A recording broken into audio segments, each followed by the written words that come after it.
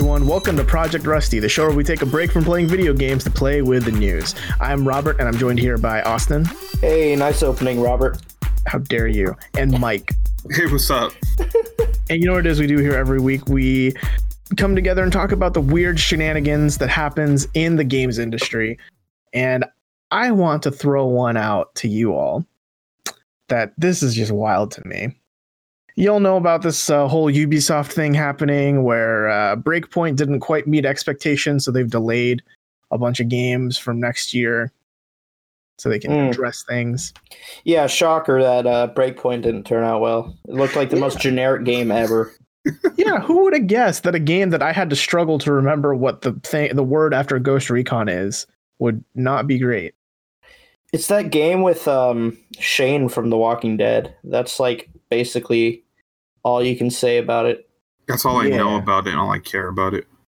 So the wildest thing, I mean, there are a lot of wild things about this story. And I do want to say off the top, I commend Yves Guillemot and all of Ubisoft for taking the high road here and delaying all their games. I think that's the smart thing to do. It's a hit right now. Like, I don't know if you guys saw, but their stocks went pretty badly down. But I think this will help their public image next year. Right? You know how they were like fighting off Vivendi from buying their stocks, right? I wonder if like, are they gonna swoop in now? I don't really know how it works, but if their stock is cheap, then like, what's to stop them from buying more and taking over Ubisoft? Yeah, it's all about knowing your stonks, right? Stonks. But the part of the story I want to highlight specifically is that during a meeting with investors, Guillemot said that don't worry, we're still making a lot of money, and none of that revenue includes any money we made off of pay-to-win microtransactions because, quote, we have no pay-to-win elements in our games. And what we can say there is that this is the philosophy we have for all of our games, but it has to be linked to more events, more content for players to play longer. I'm sorry, what? Couldn't you buy like everything in Ghost Recon recently? And let's not even start with Rainbow Six Siege, where you can buy like new characters, right? Yeah. So with Rainbow Six Siege, I think that's the one that gets most. Like, if there's any of them that's going to get a pass, it's Siege, because it's the cheapest game. Definitely built off a mostly like free to play, pay to win model. Or, you know what I mean? Like as a freemium. Sure. It's like $10 on Steam sometimes. Yeah. But then you come into like Assassin's Creed Odyssey, and they're like, oh, what's that? Leveling up takes forever? Just throw us $10 more. We'll make you get double the XP. And sure, that's not pay to win, but that's still pay to make the game feel better and play better, and I can get to the end and beat it easier. It's basically pay to win faster. Yeah. And it's just so callous, because for one, to make your defense be, don't worry guys, we don't have pay to win elements, is like, it's like you don't get the point of the issue. You know, it's not necessarily that you have pay to win elements, but it's more so that you have a ton of microtransactions, period. Plus, like, guys, your game sucks. Come on. That's bad. Yeah. It's like saying, you know, oh, we've arrested you on account of all of these crimes, like all 400 of these individual crimes you've done. And your defense is, at least it wasn't murder. You know, just because it's not the worst kind of microtransaction doesn't mean that it's okay to have the rest of the microtransactions. Yeah,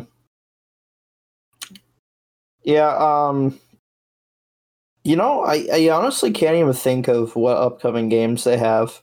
Can you? There's Gods and Monsters. There's right. I don't know how you remember that. There's Quarantine, another Ghost Recon thing. What? And yeah, Ghost Recon Quarantine. And there's Watch Dogs Legion. Oh, okay. Yeah. Yeah. Watch Dogs is the only one that I can remember. Didn't know anything about Quarantine. I don't know how I missed that. Don't worry, no one knows anything about Quarantine right now. There was just like that little trailer at E3, and that's it. Well, that's probably why I missed it, because for some reason at E3, I felt like I missed more stuff than I did if I were at home. Well, we also didn't go to the Ubisoft conference. Right. I still haven't watched that. It's okay. Look, I watched a bit of it. They had 3 back-to-back Ghost Recon things, or maybe even 4. It's like there was more stuff about Siege, I want to say, and then Quarantine, and then that dumb mobile game Delta Force, and then Breakpoint. All under the Ghost Recon name. Did they have Just Dance there, though? I want to say yes, but it might just be PTSD. I was about to say, I don't remember. Tell me Mr. Caffeine was there. Oh, God. But... yeah, I don't know. Like, I want to like Ubisoft because when they do a game well, it's good. You know, like I would say Assassin's Creed Odyssey was maybe their last really good game. Didn't come out too long ago. Yeah. And then you have Trials Rising. You have Ghost Recon Breakpoint, Division 2. That's a lot for a big publisher. Yeah. So I don't know. I just find this funny that, like, don't worry guys, we don't have the worst microtransactions. It's fine. Your investments are safe with us. At least we're not EA. Which EA is kind of getting some good credit now. It's weird. Okay. A weird world. At least we're not Activision Blizzard. At least we're not Bethesda. Oh God. You know what? Actually, I'm just gonna hijack this. I don't care who you were going to. My story is about Bethesda. All right. I was hoping someone would bring it up. Yeah. So, I mean, Fallout 76 is already a shit show, but if you want to pay more to enjoy the shit show, you can pay $99 a year or $12.99 a month for a membership that'll grant you some perks in Fallout 76. Yet they swear this game is not an MMO, guys. It's not. All right. But, you know, it has an membership. So if you pay, as I said, $12.99 a month or the abysmal $100 a year, you get a private world. Woo. You get unlimited storage for crafting components. You get some stupid ass tint or something. You get some atoms to spend on shitty cosmetics and some more cosmetics, and yay, that's sounds like a great deal. I just like, do they know? Do they know that even Fallout 4 is a private server? Like, in a way, is its own private server. You get to play it solo for $60. And it's a better game than 76 too, so yeah. Like, that's not too hard. Like, usually when you pay a subscription model, that's for MMOs, right? To play online with other people. I guess Todd is doing an innovative thing where they release a game that's meant to be played with a bunch of people and has done so for about a year now, and now you can subscribe to not play with people. Mm-hmm. So in a way, they're trailblazers. How did they see that this was a good idea, though? Like, did they think, oh, yes, people are going to love this? It adds into that reputation again. And also, it came at a terrible time for them. Or maybe a good time, because they thought that people who were considering the Outer Worlds would actually just play this. But they announced it, like, pretty much as the Outer Worlds came out. Mm-hmm.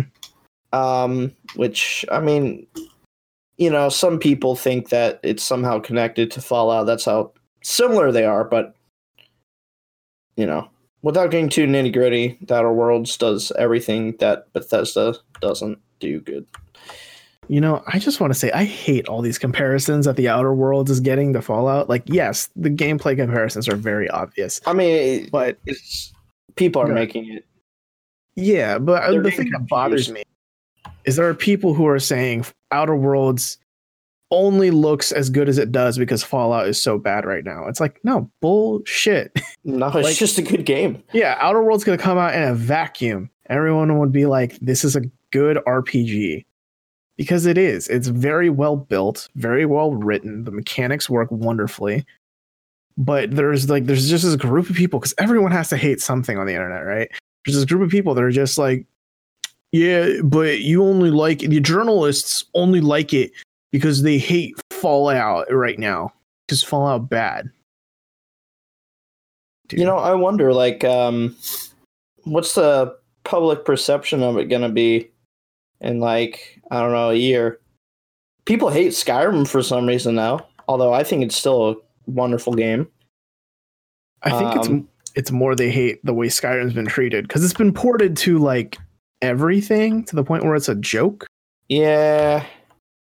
There's even some people who hate on The Witcher 3 for whatever reason. I mean, yeah, everyone's it's a good competent game. If something's popular and people love it, people are going to hate it just for that fact.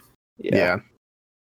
Like, but let me just say, there's one thing everybody can hate, and that is Fallout First, this stupid subscription service.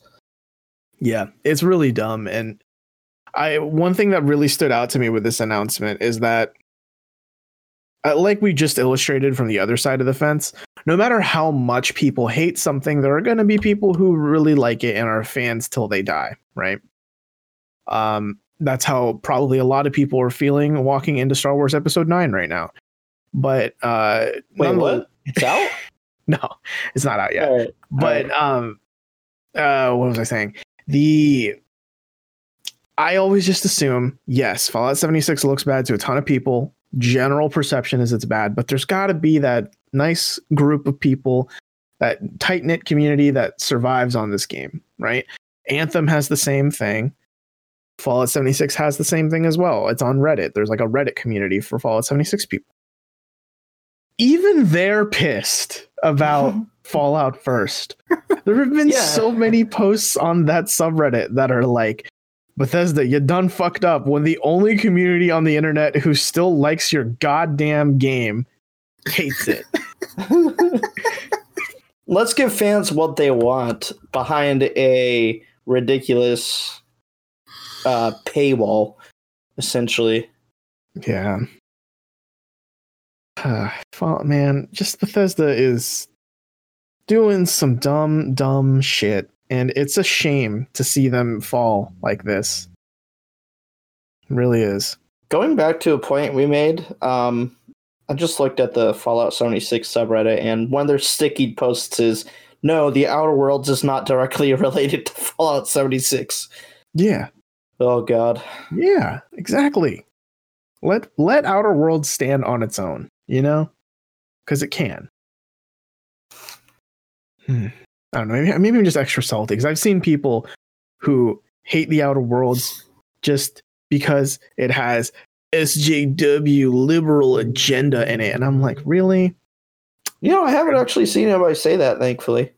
I've seen it on some YouTube videos at this point. And I'm just like, really? Mike, what have you brought to the table? All right, I'm going to steer this conversation way out of the way now. Good. You know how a couple months ago we talked about Charizard card selling for a few $1,000s? Mm-hmm. A Charizard card, yeah. Yeah, that just got blown way out of the water by a rare card that just sold recently. Oh boy. You guys want to guess how much this card sold for? $7. 1.4 to 6 million. Okay, you're going a little too crazy. Dude, this is the card we're talking about, not the fucking Mona Lisa. Hey, money is just paper too, okay? All right, that's fair. Money is just the ultimate collectible card. Well, you're not wrong. Anyway. Yeah, this card sold for $195,000. I mean, shit. That's enough more to buy 7. A house. Yeah, that's what I was about to say. To put this into perspective, that can buy you a small house in some states. Yeah. I mean, that could buy you a big house in like the middle of Ohio. It could buy you a big house in North Carolina. Not in California, though. No, in California, it'd be enough for a cardboard box. Yeah, maybe. If you're lucky. A cardboard duplex. Yeah. Okay. Then you can rent out the other side of the cardboard for an Airbnb and make some money off the side. But Jesus, $195,000. What was the card? It's called the Illustrator. Only 39 of them were handed out to people. So very limited. Yeah. Interesting. It's like the Black Lotus of Pokemon. Ooh, Pretty much, yeah. Spooky. Man, I don't know. That I will never understand it personally. Like on a personal level, I don't think I could ever pay that much money for something unless it's like a house, you know, or like a really nice. No, I don't think I'd even pay that much for a car. This could buy you a few cars. Yeah. You know what? Like, I think it's just kind of cool that somebody with $195,000 can buy a Pokemon card. Like they're into Pokemon, you know, and they're probably like some multi-million. Well, they have to be. I mean, maybe Donald Trump bought it. They sold their house and everything they owned, so just so they could buy this card. Yeah. Alternatively, they're just like all of my life savings. I've converted it into one little card, and as he continues, he starts scrunching over, and his voice just, "My precious." Oh God! He slowly turns into Gollum. What do I have in my pocket? The Illustrator. Sorry, that was a lame joke. It was a really bad one, and you should feel bad for it. I do feel bad. I feel horrible for laughing at it. You should. And like, I want to be in a room when things like this happen, because I just feel like there are a lot of emotions going on there. Like, I feel like there'd be a good mix of some people who understand the gravitas of the situation and are like, oh my God, this is like a legendary moment in Pokemon card collecting history. And there's just going to be like one or two people, maybe like, you know, some dudes brought their significant other or something, and they're just going to be like, the fuck is that? What the fuck? Why? Bitch, you could buy a truck with that. You could buy a supercar, but no, you bought a damn stupid Pikachu card. You know, if you had $195,000 and you blew it on one item, what would it be? Fucking house, man. Yeah, I mean, it had to be. Well, but for this man, yeah, you guys are fools, because clearly the right answer was the Pokemon card, the Illustrator. Obviously, you fools. Yeah, this guy's got life figured out. He does. Dude, he does. All right, he is. It's pocket change. I think that brings us to a close here on this week's Project Rusty. Austin, do you have anything you want to leave the folks with? Follow me on Twitter at Platysaur, PLATYSAUR. Yeet. Okay, Mike.